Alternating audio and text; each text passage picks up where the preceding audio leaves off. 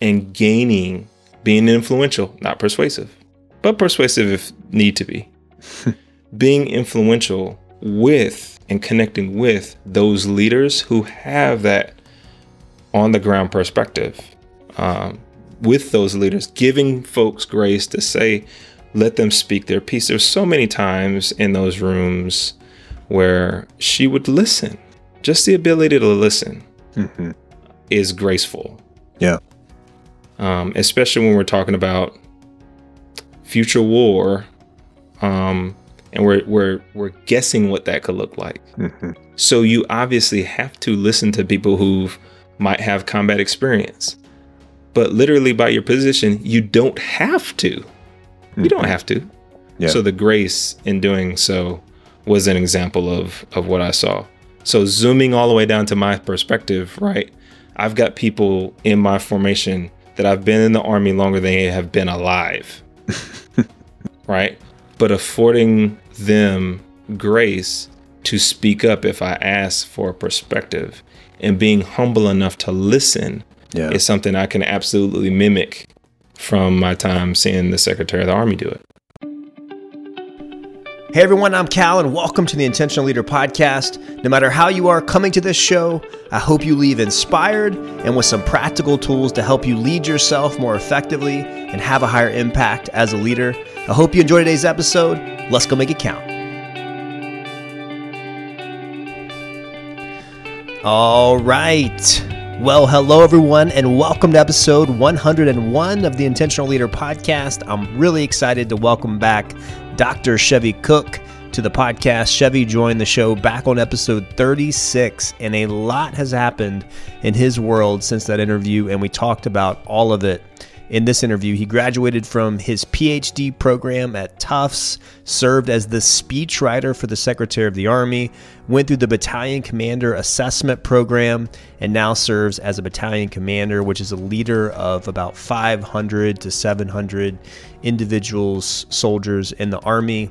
And so we dive into all of that, plus a lot of the great work he's been doing as the executive director of the nonprofit Military Mentors. This was a fun interview with a heavy dose of inspiration and some practical tips from a great leader. We talk about what his PhD program was like, how that impacted how he parents, because his entire PhD program was on character development. He talks about what it was like to write speeches for the Secretary of the Army, his thoughts on the assessment process that he went through to be selected for battalion command, and some of the key things he learned about himself. And we go into how he's able to do everything that he does, some self-management tips for those of you who are trying to manage a full-time job, manage life as a parent perhaps, maybe even some endeavors that you do on the side. Well, Chevy is a wonderful resource, and he gives us some great insights on that. So I just want to say thank you to all of you who continue to rate and review this podcast wherever you listen to podcasts, on Apple, Spotify. That makes a big difference. If you've been listening to this podcast for a while and you haven't done that, that would mean so much to me if you'd take a few minutes to go rate and review us on wherever you listen to podcasts. It just helps us bring in new leaders to this community. Thank you for listening today. And without any further ado, let's jump into my interview with Chevy Cook. All right. Well, Colonel Dr. Chevy Cook, welcome back to the Intentional Leader Podcast. Great to have you back. Thanks for having me, Cal. Thanks for having me. We can't help but laugh at that because that's like an inside joke for Army folks and military folks with a degree like this. Is it Dr. Colonel, Colonel, Doctor? Which one goes first? It's all love. All good. It's a good problem to have. Too many titles to keep up with. Well, let's start there. I want to start with talking. So last time you came on the podcast, we really had a fun time talking about your story, kind of leading up to your experience going into your PhD program. Now you've completed your PhD program. Tell us about what that was like, wrapping that up, and then getting into your next job as working for the Secretary of the Army. Tell us a little bit about that process. So PhD was, great, a phenomenal experience. No doubt the most developmental experience I've had in my life, up to and including current time as a battalion commander. Just the way it made me think deeply about a topic, but also what it taught me in terms of not just the lessons and the material, but what it taught me kind of about life. So let me explain it this way. You would think learning, at that level, getting a PhD would be something that, man, you have this depth, this subject matter expertise. What it actually taught me is how much I didn't know about the topic that I was interested in. And then it scared me with regard to all the other topics across the universe that I didn't have that kind of depth on. So that's why I say it was so developmentally challenging for me, because you think you're going to be, have this such wealth of wisdom on this one thing, but then you realize how much you actually don't know. So it was really, really unique. What was your topic of study? So the full degree is Child Studies and Human Development. With regard to that whole spectrum, I focus on the human development side. So cradle to grave development. Within that sphere, I looked at post-adolescence on forward. So basically, mainly adulthood. And within that, I focused on character and the development of character. Wow. Both at the individual and the organizational level. And the story behind that is every bit of research is some research. And some of my story from the last time, the way I grew up, the challenges I had, I wanted to know how a young man like myself could grow up in a neighborhood that didn't snitch, didn't trust authority figures, et cetera, could go to an institution like West Point. And then on the back end, become a person that does not lie, cheat, or steal, nor tolerate those who do. So I did become a snitch, and I did become an authority figure. So I wondered how a person could do that, how their character could adjust that way. But I was also interested in how institutions could do so. Obviously, going through West Point, changing my life. I wanted to know more about that, and I think I did learn just a little bit about it. I'm sure you did. Yeah.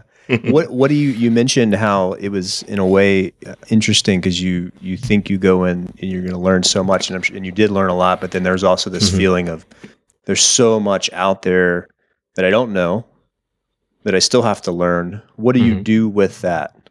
This realization, which is interesting to me, by the way. I'm sure there's a lot of people that get a PhD and walk away maybe with an opposite feeling of just, hey, I got it all figured out. I know it all. Look, I got the PhD to prove it. But so I appreciate your humility and curiosity that created in you. But what do you do with that, I guess, feeling of, wow, there's so much out there to know that I don't know? I think you harness it into, I'm gonna use the term you used. You harness it into curiosity. If you do know so much about one subject and what you don't know about one subject, like I do about character, then you realize, well, there's so much I don't know out there that I want to be more curious about. Now, what a PhD did teach me is how to ask the right questions, right? How to parse out data. I was one of those folks that was focused on multi-methods. So I'm not just a numbers guy. I can crunch numbers, but I prefer qualitative methods. So talking with people and doing focus groups. So understanding the breadth of how to look at problems. It taught me all of that. So that's what I took away from that vast kind of punch in the face, vast understanding, misunderstanding, understanding, whatever you want to call it, of, man, there's so much I don't know, but I can be eternally curious and ask the right questions to help me dive into these other subjects. Character alone. There's a component of it that is biological, right? There's a component of it that's genetic that I don't know anything about because I'm not a geneticist. I would call myself a developmentalist. So just that alone, knowing how to look at the other side of my own coin helps me look at all the other change that's in your pocket, if that makes sense. Well, it does. What would you say is the biggest practical takeaway from your PhD? Because I imagine, Ooh. and that's got to be one of the challenges when you get writing a dissertation, so much of it is probably maybe theoretical or things that maybe don't have an immediate application. What would you say is the biggest practical takeaway you would give to people from studying character? That character is vast and ever-changing because it's a component of your personality. So there are people out there, this easy kind of nature versus nurture debate. We've all heard of it. There is the other debate about whether leaders are made or they're born. I want to take it one more step to get to the practical sense of understanding how much we can change over time. The science says males become much more conservative over time than females, for example. So you can call yourself extremely liberal, have very liberal views just throughout life, men mostly, but women too. We all become more conservative. Now, the common sense practical application of that is you're conserving life and energy and resources over time. And it's just played out into our worldviews. So that's probably the most practical thing, is just knowing that it changes. We will change, and your life experiences contribute to whatever you define as character. Because we could probably have 8 more podcasts on us defining what character is. Yeah. We could get real nerdy real fast. What? How did it change the way you parent in any way? That's a great question. Yes and no. The yes side of it is, now I look at my kids and my fatherhood and my husbandry in a way that's slightly scientific. I can't help it. Right? Sure. Yeah. But no, in the sense that I don't want to be Dr. Cook in my house. I want to be dad. Right?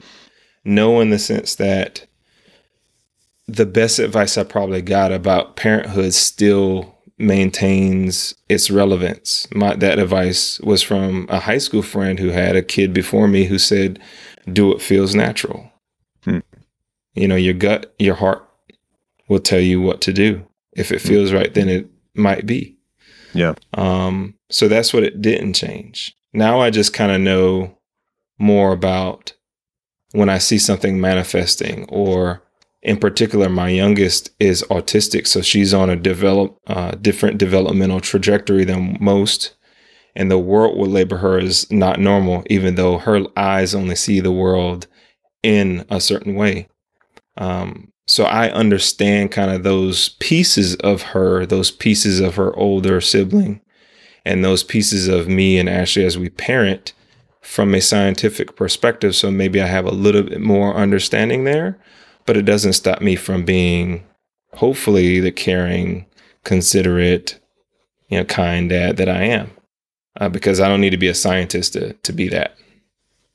I'm curious, since we have an expert here, and this is a topic because as a parent, I've thought, and I've read a fair amount on it, just this idea of should we praise the outcome, or should we praise the effort and the process? Kind of getting, and I think Angela Duckworth has done some stuff on this, Carol Dweck, and I'm just curious your view on that. Do you agree with that? Is that too simplistic?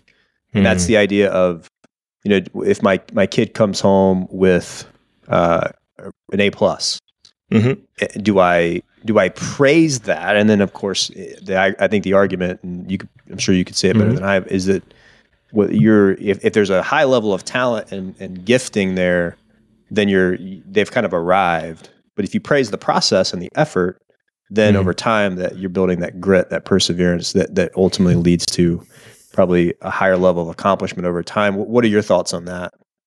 So, disclaimer, Angela Duckworth was on my committee for my PhD. That's pretty cool. She was the first person that asked me a question in my defense, and her first question was, how do you define character? So we don't need to get into that, because that was slightly traumatic. And Angela, if you're listening, I love you. But that's not a softball, huh? No, not a softball. No. When one of the world's internationally renowned persons on characters asking you how you define it. Oof, that makes for not an easy defense. She was good, and it was really stretching. But to get to the core of your point, the question you're asking, I think what's most important is the praise piece. So you know, the piece about praising effort or praising the result. No, the praise is what's important. Okay. The appraisal of your child, the person you're bringing into the world, if it's has a positive affect, I think that's more important. You have to judge in the moment, I think, whether it's more important to praise the result or the effort. And you would only know that. And I say it's a royal you now, Cal. I'm talking about listeners out there too. Yeah.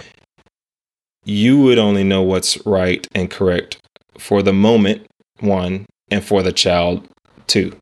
Okay. For example, I've already kind of mentioned that I have a child on the spectrum and I have another child that's not.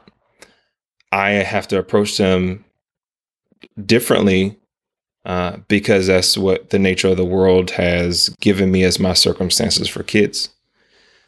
But I would tell you, I would approach them both differently if they were both, quote unquote, normal to some people's terms, right?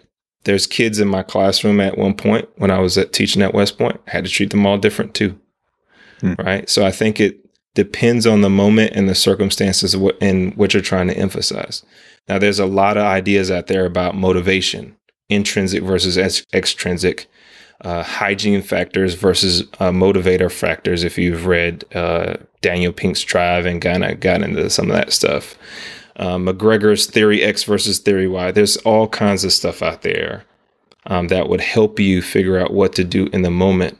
But again, I think you have to be very aware of what you're trying to do as a parent and what you're trying to do ultimately as a leader for your little tribe and what's required in that moment. There are times when you absolutely have to praise effort because maybe the results didn't come out the way that we all wanted them to or hoped they would. But then there's other times when you got to praise the other end of the spectrum because things did work out. Yeah. The bottom line is, I think coming from a perspective of praise and of being your children's first cheerleader is the most important thing because life sucks. Yeah. It just does. Life is hard. Yes. And it's cool too, because we talked about that last time you and I were here and we were kind of talking about your story, and it was neat to trace back some of those key figures in your life, and then how cool now to go full circle where you're the expert on development. And so I want to shift to how you became, and I don't know what the official title was. My understanding, one of the roles was the speechwriter for the Secretariat. Was that the actual title, or was there a different title that for the Secretary of the Army? Sorry, I didn't finish that sentence. Okay. There's a joke there. Official title was speechwriter to the Secretary of the Army or a speechwriter for the Secretary of the Army. You could debate whether it was 2 or 4. But our internal joke on the staff and my internal joke with her was that I was her speech facilitator. I was her speech facilitator. Ooh. And I can tell you why. Please tell me. So as I was gearing up to prepare for the position, now to set the context, I'm at about 17, 18 years in the Army. I never worked in the Pentagon. Never worked on a staff larger than the battalion level. And I worked the vast majority of my career in special operations. So a very niche, small perspective, then ginormous. So I was doing all this rapid fire, get myself ready for what I think I'm going to do.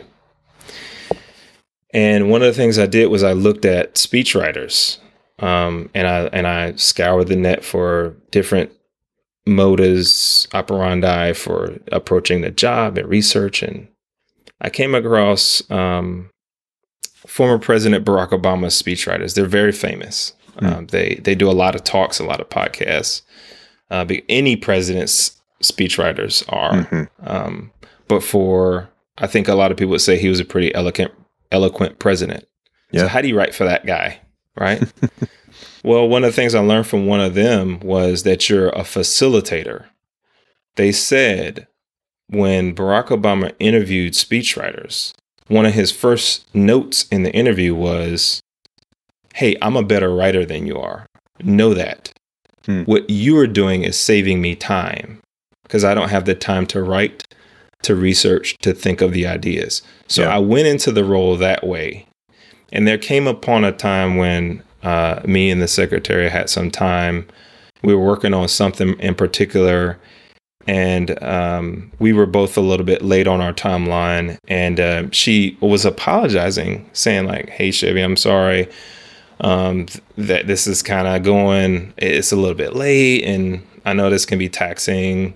She was showing her leadership. It was really phenomenal. And I was like, hey, ma'am, I'm here to facilitate. And I told her the same story that I'm telling you now about what I learned about speech facilitation. It's like, ma'am, I know you can write better than me. She's much more policy. I mean, she's a policy powerhouse. She's a great leader. She has so much more experience in the building than I do. I was just here to help facilitate. If she wanted me to do something, I would. And that's what I came to believe in. That's actually what's on my plaque in my office. It says speech facilitator. Speech facilitator. It does. That's our internal joke. So what did you learn from, what did you learn most from that experience? That seems like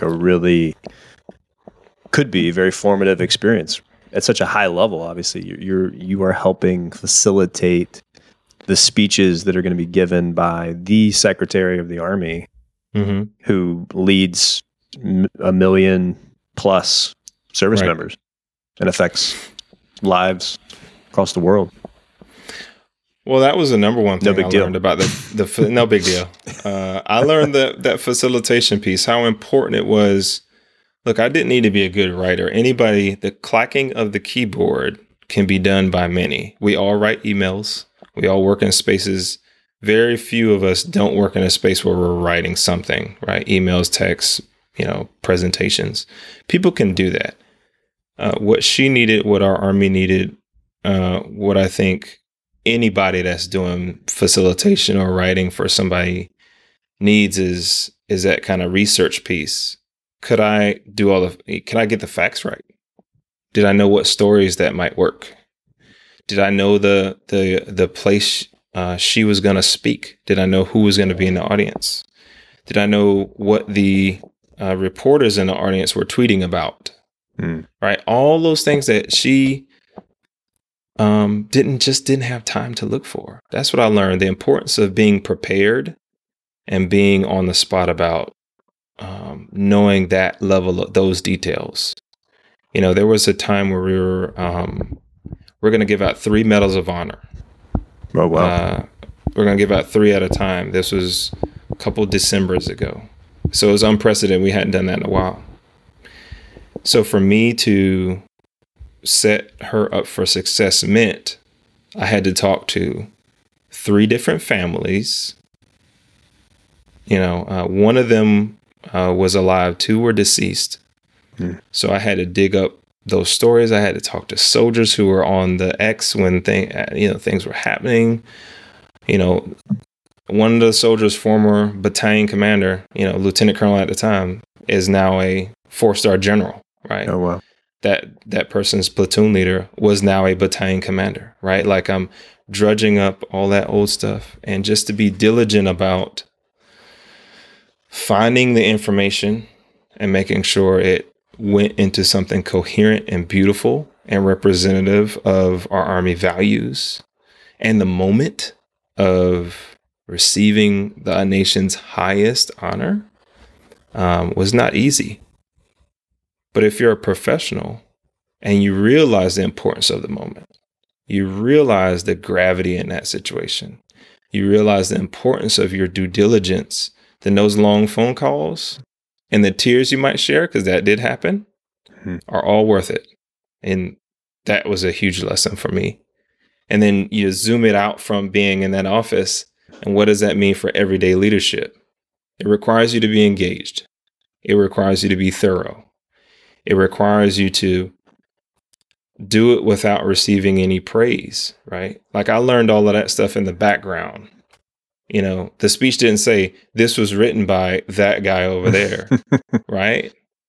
So I learned the importance of just doing the work because that's what's required. That level of detail, that level of connection, that level of engagement is what's required. And squad leaders and team leaders and platoon leaders can be doing that too.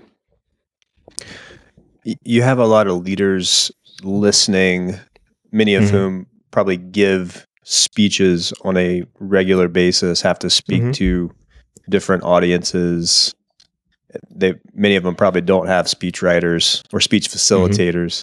Any advice for just what goes into an effective speech, or some of the key things that you learned, or things that maybe you had in mind as you were trying to help her prepare for a particular audience? Any key ingredients to giving an effective speech like that? So the common sense things like, know who's in the audience and, know the venue, know the topic. Those kind of make sense, but I want to draw that out a little bit. I would say put your audience up front. What most people do is they think about the topic, right? This is a Memorial Day speech. So they start there. Oh, what can I say about Memorial Day? No. It's something you need to do in reverse. You need to reverse engineer what's actually going to happen at the event. So who is going to be there? Are you doing a Memorial Day speech for New Englanders? Because they might have a different perspective on what Memorial Day looks like, or they might have a different kind of politics about themselves in Southern California or Florida or Georgia or Alabama, right? So reverse engineer who's going to be there. A Memorial Day speech for mostly Vietnam veterans might be different than mostly global war and terrorism veterans.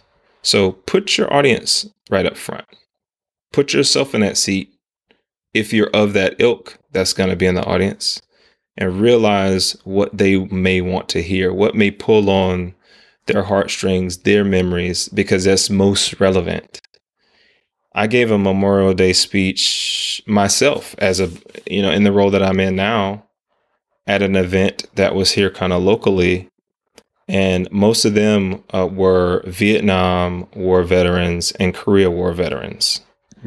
So I didn't tell a lot of my GWAT stories. Right.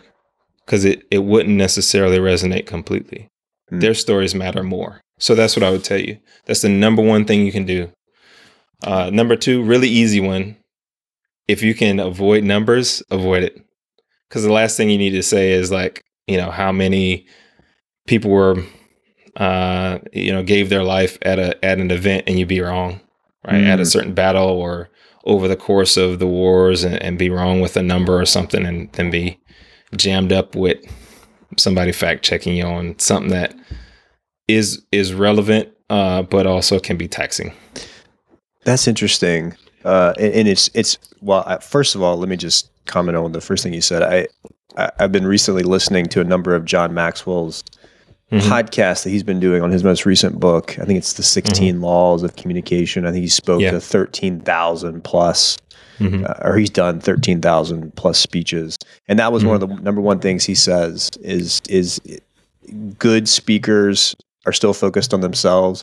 Excellent, great speakers get over themselves and are completely about the audience. So I think that's really neat to hear you say that, kind of echo that same idea that it's about putting yourself in the shoes and in the audience, sitting in the chair, just thinking about who it is and making yourself all about them and connecting with them. And then it's interesting too, because we think about this a lot as attorneys. We're trying to be persuasive.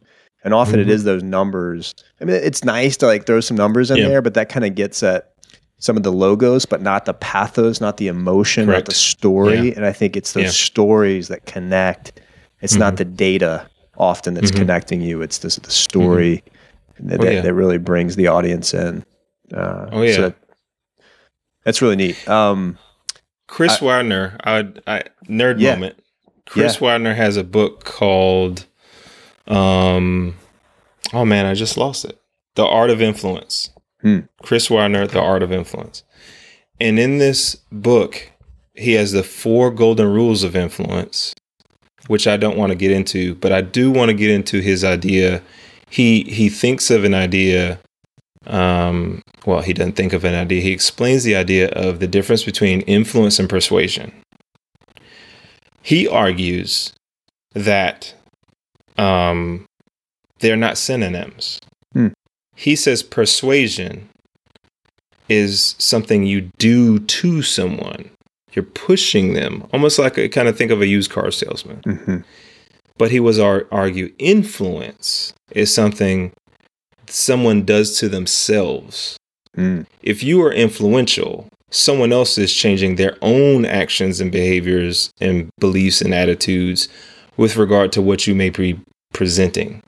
So influence happens within, persuasion happens to a person. And I like how he parses that out. If you're truly influential, someone else is making their own judgment. If you're being persuasive, you're kind of pushing it on them.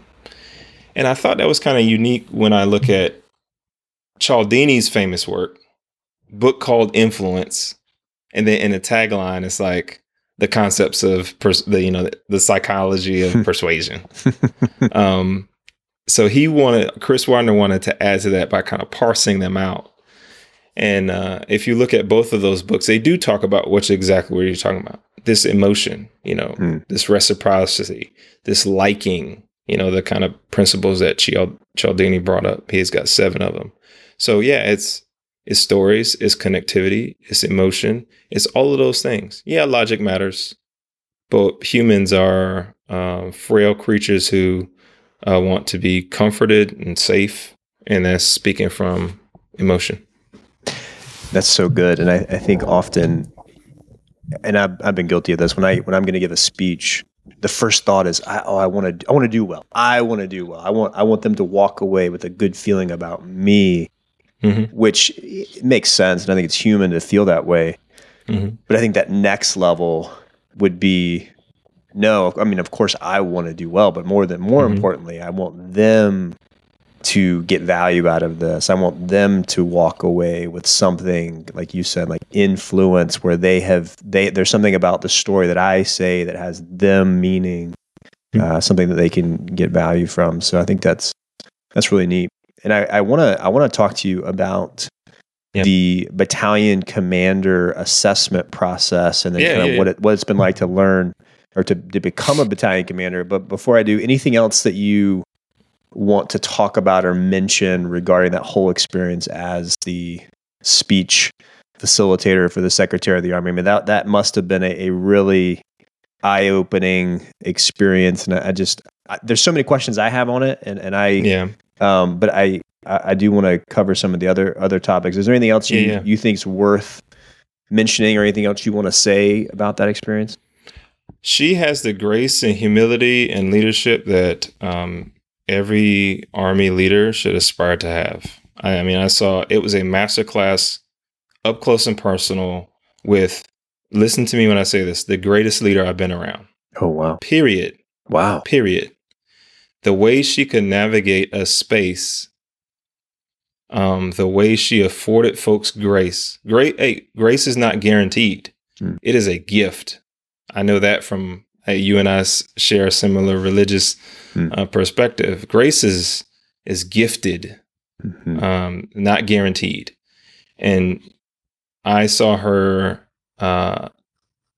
every time lead with grace, from the most minimal interaction to the largest. And I told her, she heard me say this when I was we were doing our farewell. I said, if I could have a smidgen of that, I'd be so much better, not just better leader, but a better husband, father, all of that.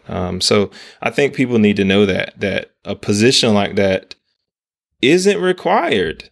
You're not required to give grace. You're leading an army that fights and wins the nation's wars. Yeah. Okay. And from her perspective, she is, or the secretary as a person, not regardless of who's in the seat, they are driving policy to do that, to enable our ground forces to fight and win our nation's wars. So to choose to lead with grace is a very unique and ultimately beautiful choice to make as a leader. And if she can do that while still having us prepared to fight tonight, China, Russia, whoever else, was absolutely fantastic. And that's what I learned directly from her and directly from some of the leaders that I was around as well. Just the ability to meet policy and leadership at the same time is where, if there was an intersection of policy and leadership, it's directly crisscrossing over the Pentagon. That was my experience. What did that grace look like from her? How did that play itself out in day-to-day interactions or your observations of her? Well, here's a not so simple, but also not too pointed example. The Secretary of the Army is a person that, regardless of their background, just by their position, has all the authority and no influence. Okay, just by nature of position. They can sign everything we do into law for the Army. Mm-hmm. But more often than not, because they don't grow up in the Army, even if they did, right? Like we can think of many, Esper, before he was Secretary of Defense, he was the Secretary of the Army. Mm-hmm. He served, he retired from the Army as a Lieutenant Colonel and served in all three components also, active duty, reserve, and National Guard. He's a rarity. Okay. Mm-hmm. They usually are a person who, doesn't grow up with the wasta that general officers have. The flip side is the chief is that, right? The Chief of Staff of the Army, the CSA, all influence because they have 30 something, close to 40 years of service, mm-hmm. but no policy authority, right? The secretary signs everything. The chief doesn't sign anything into law, right? So grace comes from understanding that position and being influential, not persuasive, but persuasive if need to be. Being influential with and connecting with those leaders who have that on the ground perspective, with those leaders, giving folks grace to say, let them speak their piece. There's so many times in those rooms where she would listen. Just the ability to listen mm-hmm.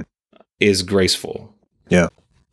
Especially when we're talking about future war, and we're guessing what that could look like. Mm-hmm. So you obviously have to listen to people who might have combat experience, but literally by your position, you don't have to. Mm-hmm. You don't have to. Yeah. So the grace in doing so was an example of what I saw. So zooming all the way down to my perspective, right? I've got people in my formation that I've been in the Army longer than they have been alive, right? But affording them grace to speak up if I ask for a perspective and being humble enough to listen is something I can absolutely mimic from my time seeing the Secretary of the Army do it. It's really encouraging to hear that she was that way, because you never quite know when someone is in that high level position of authority, mm-hmm. people that are closest to those people, what do they see? And it's really encouraging when they have things like that to say. And she's great, man, all day. Yeah, that's awesome. Huge fan. That's encouraging. And I'm glad that it wasn't just an opportunity for you to see strategic level, but also mm-hmm. for you to have that upfront leadership mm-hmm. developmental experience. It's really cool. Mm-hmm. So let's talk BCAP. So for those that are unfamiliar, and I'm not really that familiar, I just know mm-hmm. that it exists. It's this battalion mm-hmm. commander assessment program mm-hmm. that exists mm-hmm. now. And I don't even know the full background of how it came about. But mm-hmm. my understanding is there was this need and desire to make that mm-hmm. battalion command, which is that mm-hmm. Lieutenant Colonel 05 mm-hmm. leadership experience more and more competitive, and make sure that we're picking the right people to be battalion commanders? And what, Chevy, you would know this better than me. What is the typical size of a battalion? 700 plus. I can't remember the exact it depends. Number. I would say probably the Army average is somewhere around 500 to 750. Obviously, you give or take, there's a bell curve on that. So sure. A little smaller, a little bit bigger sometimes. Yeah. Anything else you would add to the kind of background of BCAP? Because I'm curious to hear your experience and kind of what you think the value of it is, just from having gone through it. So just for the listeners out there, there's BCAP, there's CCAP, and there's SMAP. So CCAP is the colonel level. So the 06 level, brigade level commanders, they go through it as well. And BCAP existed before CCAP. So CCAP came afterward. And then the last iteration that they brought about was SMAP. So that's the sergeant major. So your certain nominative sergeant majors, brigade level sergeant majors, they have to go through SMAP.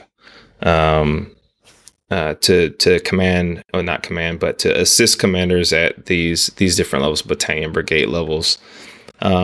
So those programs exist to assess the talent across the force and screen the talent across the force. So bottom line up front, you have to be invited to this event that is about a week, and it's an assessment and selection of different areas. So your intellect, your emotional intelligence, your physical capabilities, because you're going to take a physical fitness test there. You have to write there, so they test your ability to write.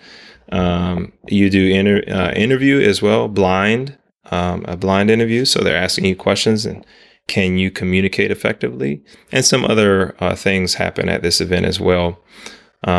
So you have to have the paperwork. You have to have the evaluations over time to even be screened to be invited. Then you have to accept the invite. Then you have to show up and you have to perform. And then you get scores from this event. And then that rack and stacks your order of merit list, which determines whether you're going to command or not. Or if you're a sergeant major, whether you're going to be a command sergeant major and be alongside an officer to help them shepherd a unit. So that's the overall gist of it. I think it came about because, before we weren't physically seeing anybody before they went to command. And the former Chief of Staff of the Army, General McConville, and many other leaders have said this.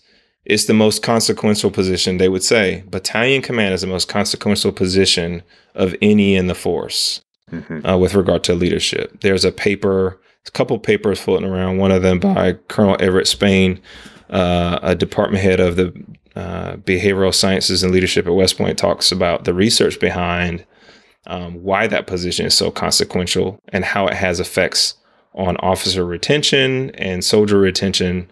Their first experience of a real leader, that first battalion command, determining whether they're in or out of the Army.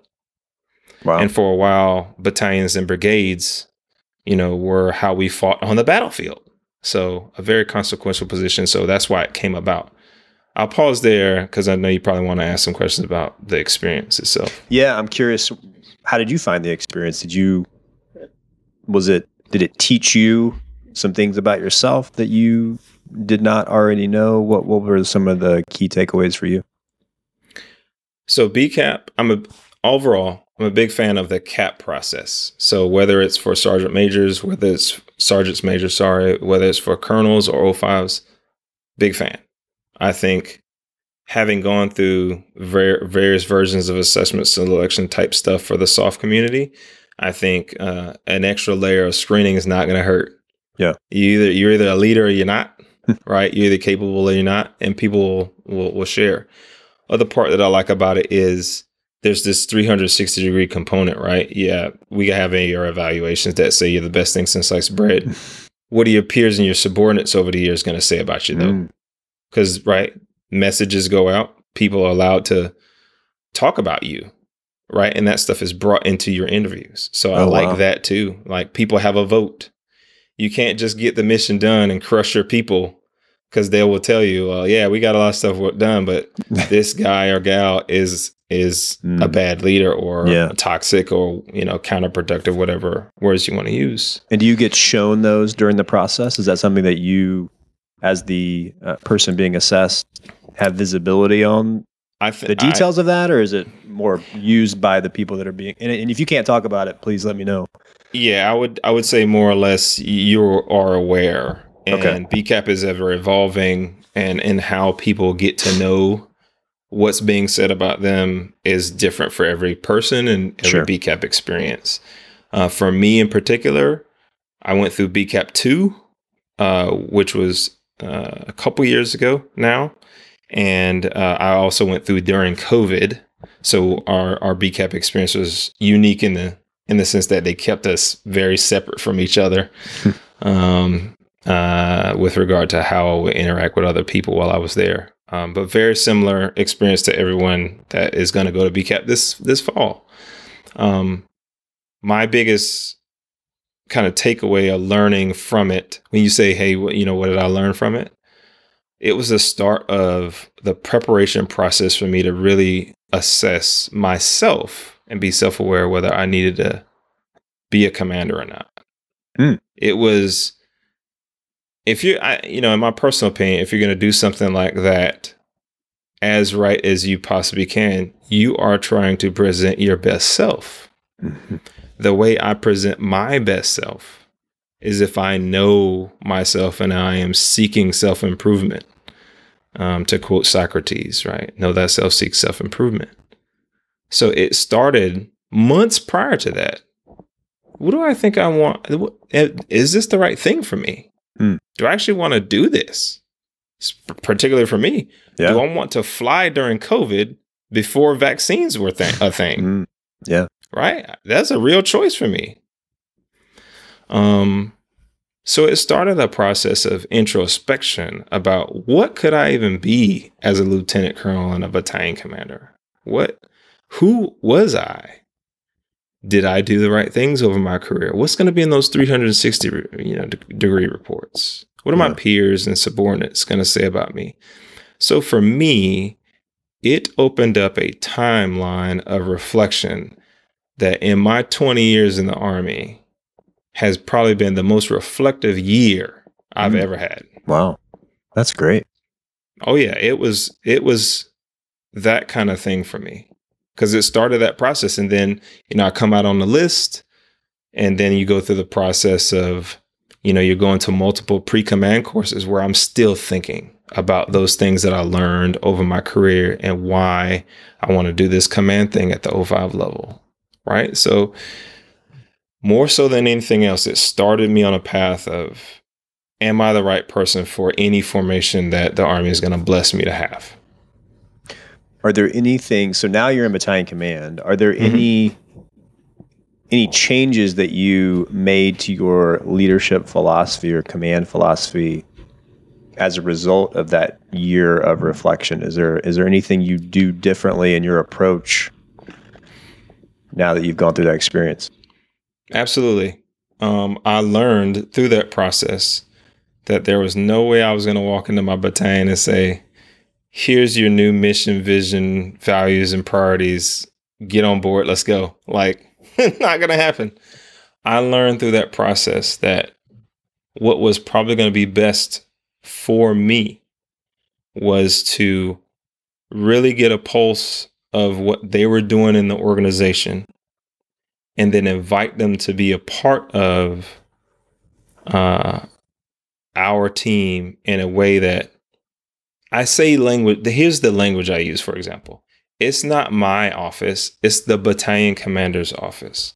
There's a difference, right? That will still be the battalion commander's office when I leave. It's not my office. Yeah. It's ours. That's a different way to look at it. Yeah. It's not my vision. It's not my values. It's not my priorities.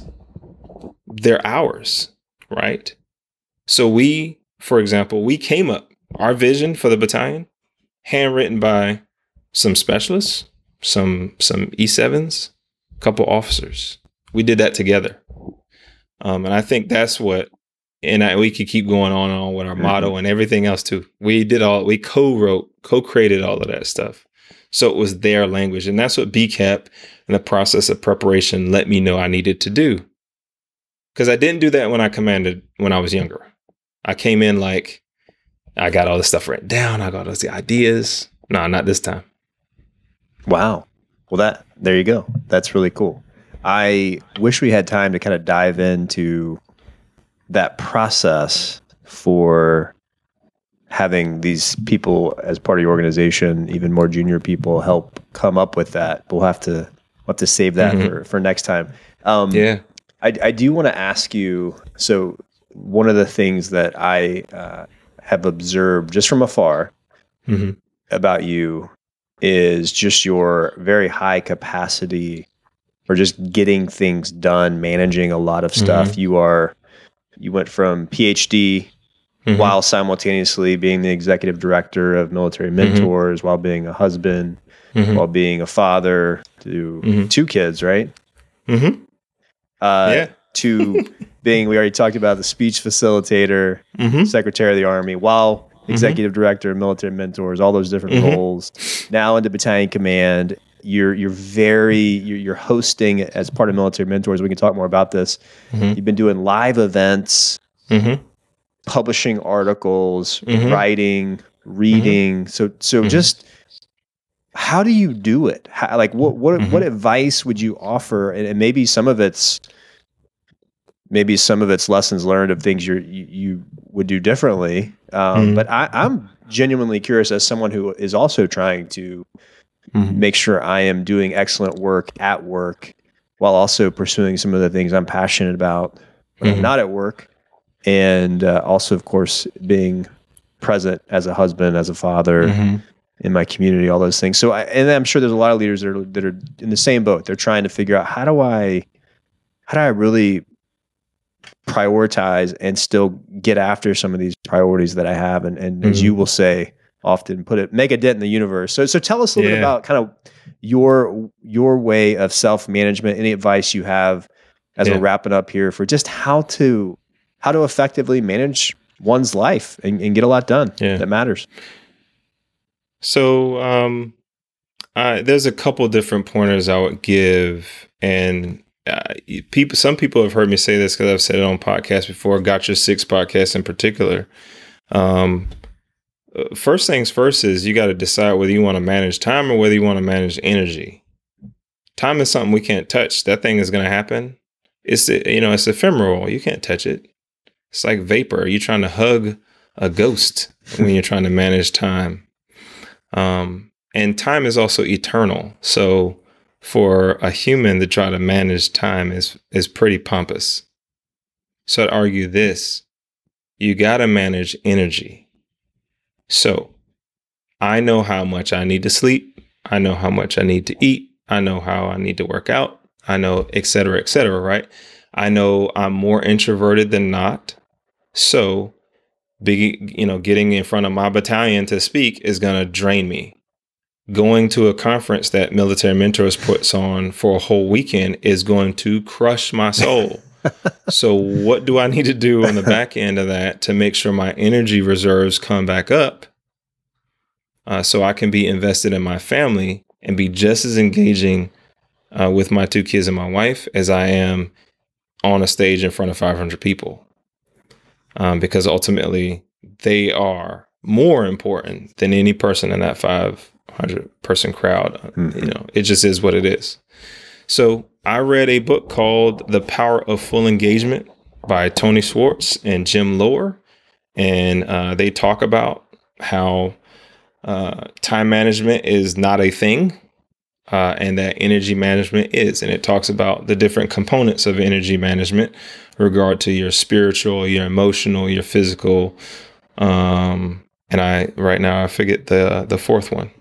But I encourage you to grab the book and see what they're talking about. We'll link to that. In the show notes. Powerful engagement for sure. It changed my life truly to figure out how I needed to manage my energy. Little things for me, since I'm more introverted than not. Before I need to go into a room and do an engagement, I can just walk in the bathroom, splash my face with some water, and take that 3 quick breaths and be in the quiet. And man, that'll zoom me up. I might as well drink a cup of coffee. Seriously. But I learned through that book and through my own kind of figuring out what I needed to do that. Another case in point, I did a talk at Suffolk. It was a DEI conference. I was the final keynote speaker of the day. Very large crowd. It's a 4-hour drive. When I drove down there, listened to podcasts, getting my kind of notes together, right? When I drove back, 4 hours, utter silence. No phone calls. Wow. No podcast, no music. 4 hours of dead silence in the car. Chevy because time. I needed that amount of time to make sure when I got home to put the kids in the bed and engage with my spouse and everything, my energy was all the way back up. And it was. So that's my first one, manage energy. My second one, and then I'll pause, is I bullet journal. So I take account for what I do with the time that I do have. I am very reflective about my priorities for the day. I annotate daily how I did with my priorities, my personal 3 priorities. I take account for what I'm grateful for every day. That's at the end of the day. What am I grateful for today? And I take over time, that data aggregates every day for the week and then each week for a month. And I tally it. Cal, I can tell you the percentage I was happy last month, right? Because of the way I tally my data. I do that month to month all over the year, and then I do a year reflection on that data. I can tell you how happy I was this past year compared to 2 years ago. Wow. I can tell you how many dates my wife and I went on. You know how you kind of debate sometimes, like, man, when's the last time we went on a date? No, I can tell you exactly when last time. I got the data. I can also say, well, honey, so Ashley and I, this is full disclosure. Ashley and I average about, 2 to 3 dates a month. So almost once a week. When I'm getting toward the end of the month and I realize we've only been on one, hey, guess what it's time to do? Invest in each other. That's good. I can also tell you 2 to 3 times a month means that's about 25 times a year we're going out on a date, right? So if I have a high year of 38, we're doing really good on our dates. Yeah. Yeah. And then we got to look back at the year. What made us date so much? Were we being proactive about the time? Dive one level deeper, right? I look at the types of dates. And if the types of dates are us just going to a bar, just eating, or we only seen like one movie, went to one museum last year, man, we need to kind of look at what we're doing. Because not only is that maybe not quality time invested, that's also costly and expensive. Yeah. Just eating and drinking all the time, as opposed to having other experiences, right? Wow. So realizing that for us, about a month ago, we went to Italy, no kids, because we hadn't done something like that in the previous year. And we needed that kind of investment in each other. So when I say I bullet journal, and I have the data to see where I need to place the time that I do have.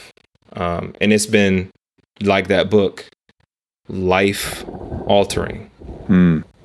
Because guess what I don't do, Cal? I can't tell you anything about Game of Thrones. Yeah. I haven't seen one episode. Do you not watch TV at all? I do. Okay. I do watch TV. I'm not a person that can do seasons and episodes on top of episodes of stuff, because that's not the way I want to invest my time. I can't read if I'm doing that. I can't go on dates if I do that. I can't invest in my kids. I can't do this nonprofit stuff if I'm sitting in front of TV for 2 or 3 or 4 or 5 hours. It's a trade-off for sure. It's a big trade-off. On the bullet journal, is that handwritten? Is that something you type? Handwritten. And then is that a specific type of journal when you say bullet journal, or is that just a form of journaling? It's a form of journaling. Okay. So if the listeners out there want to look up bullet journaling, there's tons of YouTube videos. There's tons of stuff out there. You can get pre-formatted bullet journals that have trackers and systems already in them if you want to make it easy proof for you.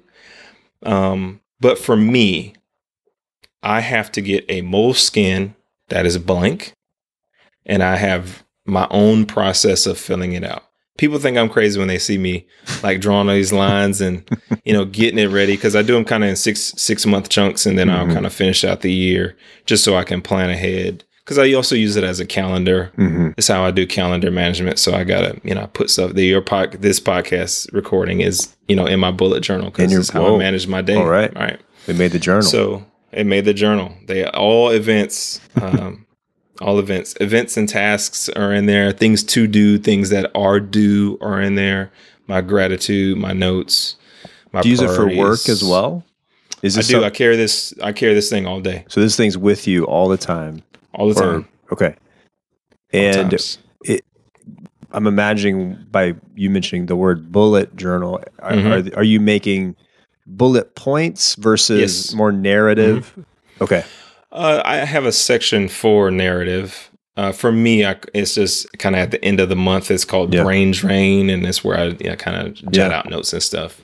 But if I want to do something creative, it doesn't go in the bullet journal. I have a whole creativity journal just for that, for sketching things out and thinking about things in different ways. But I've been bullet journaling for years now.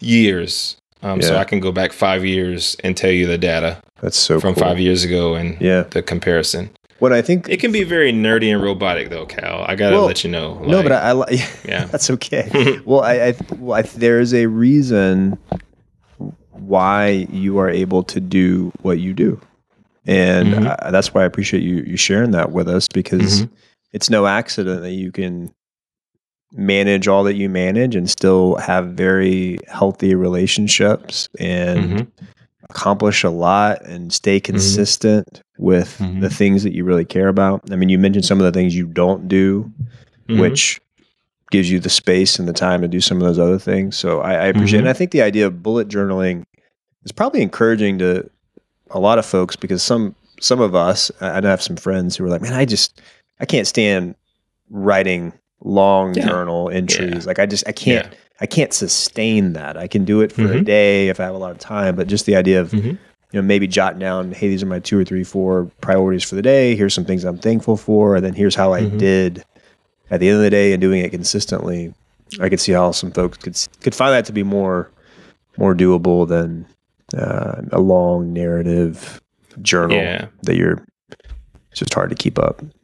It also ended up helping me with writing, because it's also like my own personal writing practice. So I'm constantly writing, right? Like even if it's little onesie twosie phrases, couple sentences, it helps me keep up on my writing practice as much as I try to keep up on my reading practice.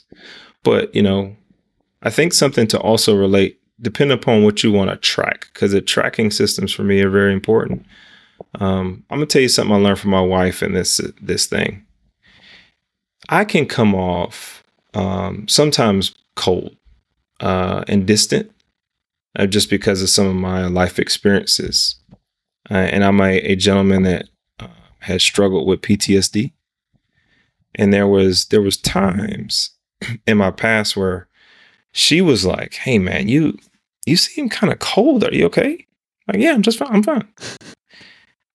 And, just not unpacking it really. So let me tell you something. When I started tracking my mood, my assessment of my mood, and then after a month of doing that, reflected it back to my wife like, hey, do you think I was pretty happy this month? And she was like, nah, you're pretty meh. You're pretty meh this month. You gotta love the honest brokers in your life. Yeah, right. I was like, wow, that's not what I'm trying. What my data says this. What did that tell me? What it told me was I felt a certain way, but I was being received another. And that is power in data, to bring it all the way back to the beginning of this conversation with the PhD stuff, what the PhD taught me. What is the data telling me versus what I want it to tell somebody else? What questions is it making me reflect on? So my wife was saying, that's not what I experienced of you. So it didn't make me, well, now I need to chart my data differently. No, I needed to chart it the same exact way. But I needed to ask the question, well, how can I show her that I'm actually not meh, that I'm actually happy? So it actually changed my life in a way that was really powerful. That, again, to another piece of our conversation with regard to really investing in that little bit of smidgen of time I might have. Where's my energy at? So they can actually see that I'm not meh, that I am happy. If it's just 30 minutes before bed because I got home so late. Yeah. Right? This stuff is all interconnected, I think.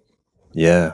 And it's probably so helpful to have that data that you could go back to check and ask those questions versus just a broad sense of, oh, well, you know what? Last month, maybe I was meh. Yeah. But then you go back and you're like, actually, something's not adding up here. I was well by the data, but there's something that I'm not demonstrating that. There's a disconnect here.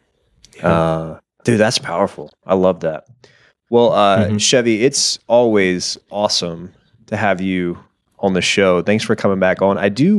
Before we wrap up here, I do want to just ask you to tell the listeners out there a little bit about Military Mentors, what you guys are doing, and then just any way that people can follow the Military Mentors and kind of what you guys are doing, because you're doing some amazing work, some awesome events, even though it sounds like they exhaust you. So it makes me appreciate the fact that you're doing those events even more. Yeah, man. So yeah, tell the folks a little bit about Military Mentors, what you guys are up to, and how people can connect with the latest and greatest you guys are doing. So you guys can find militarymentors.org at that website, militarymentors.org, or you can find us on Facebook, LinkedIn, Instagram, and Twitter, or X as they call it now, I think, is the new version of Twitter.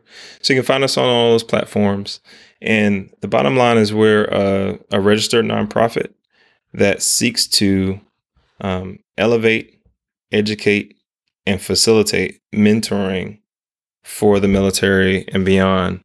And I won't get into what that means, but what we're trying to do is push mentoring to the forefront of folks' minds and not let it kind of be like an additional duty or something that you just do on the side, whether you're in the military or not. So we do some work with civilian organizations.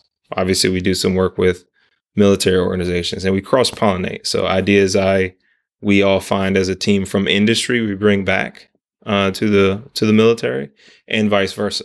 We're not all Army on the team, all volunteers. No one gets paid for what they do. We even have a mil spouse that works with our team. So you got Navy represented, our Air Force represented, even the VA is representative amongst our team. And we have a board of directors that's also very diverse. We are very, very picky about, having a diverse set of members on our team so we can understand this kind of thing called mentoring. Our kind of really important things right now that we're doing are two things. We do something called The Moment. It is a conference that we put on in Alexandria. We just put on our fourth one, and it's quaint. It's small. It's capped. So you're not going to see 500 people there. You're going to see 50 to 60 max because that's how many people we want. We don't hashtag it. There's no live streaming and all of that stuff. We just have a small, quaint day conference. We would call it a non-conference because you walk into a space that is very much a living room and you sit and you listen to a speaker that's not even mic'd up. And we'll provide you food and stuff. But this thing is about deeply investing in yourself for a day, reflecting for a day, and listening to people talk about the importance of mentoring from a diversity perspective, an inclusion perspective, from a intergenerational mentoring perspective, but really trying to get to the deep-seated idea of what developing another person can be. The next one will be in January, the last Saturday in January. January is National Mentoring Month, so it just makes sense for us to do it then. The other thing that we do is the Emissary Program. We just started cohort 7. We've been doing these things every semester, if you want to call it, for the last couple of years, because we do have a spring and a fall cohort. This is a 5-month program fellowship. We screen and select people who are either nominated or apply online, and we put them through a rigorous online curriculum that looks at aspects of leadership and looks at aspects of mentoring and being a successful communicator in those spaces and being influential in those spaces as well.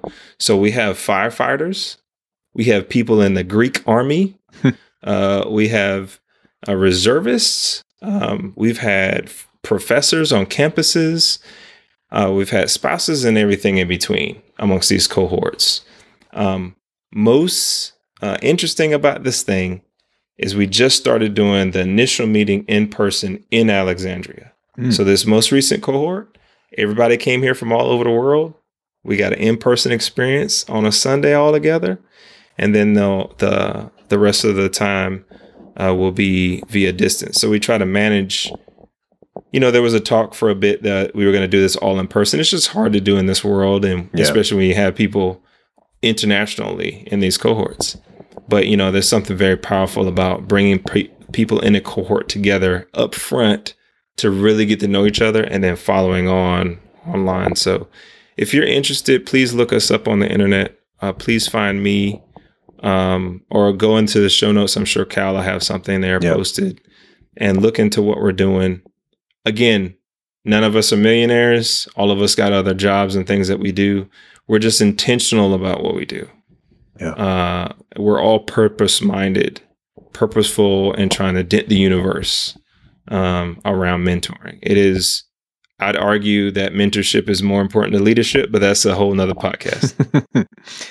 I'll definitely put links to connect with Dr. Cook, Lieutenant Colonel Cook, and military mentors in the show notes of this episode. I highly recommend The Moment. It's an amazing, it is a different experience. It is not your typical, it is not a conference. I was going to say it's not your typical conference. It's not a conference. It is an intimate experience. You'll get to know the people that are there, amazing speakers.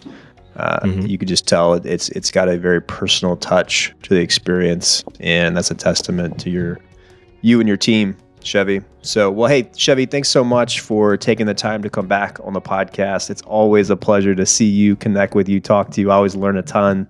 And thank you just for your continued contribution to leadership, to mentorship. And thanks for sharing some of those really key tips for just how you manage your time or your energy rather, and just how you're able to accomplish all the important things you're doing. So I learned a lot just listening today. So thanks so much, brother. Thanks, Cal. I really appreciate it. I too like what you're doing. I listen to the podcast. I share it. We've shared it on a newsletter a number of times. Yeah, thank you. So I appreciate all the people you bring on, and I definitely shouldn't be in the caliber of speakers that you have. So I appreciate your willingness to afford me some grace and ask me some good questions. And stuff like this allows me to fulfill my purpose. I feel like I'm purpose built to serve others, and getting to share a note or two on this platform is fulfilling that purpose. So thank you for letting me do so, Cal. You are definitely purpose built for that. Thanks, Chevy. Thanks, brother. Hey, friends, I just want to thank you for sticking around to the end. A special thanks to Dr. Chevy Cook for a wonderful interview. Thank you for coming on the show. I do want to encourage you to check out Military Mentors. There will be links in the episode show notes to Military Mentors and all the great work that they are doing if you want to connect with Dr. Cook and that team. Also, just wonderful insights from Dr. Cook. I really appreciated at the end the idea of managing your energy. It was awesome to learn about some of the work he had done with character development, and certainly awesome to learn about some of those reflection moments. I encourage you as well, and it was a great insight for me to reflect on those experiences. Sometimes we have to create space in order to force ourselves to reflect, and that sounded like a cool opportunity at BCAP that Dr. Cook had. So maybe it's time for you, certainly for me, to create space and create a moment, create a journal or have a journal, and just take some time to reflect on an experience and allow us to glean some of those insights from many of the experiences we have. So again, thanks so much for tuning in. I hope you have a great week. Remember that life is short. Let's go make it count.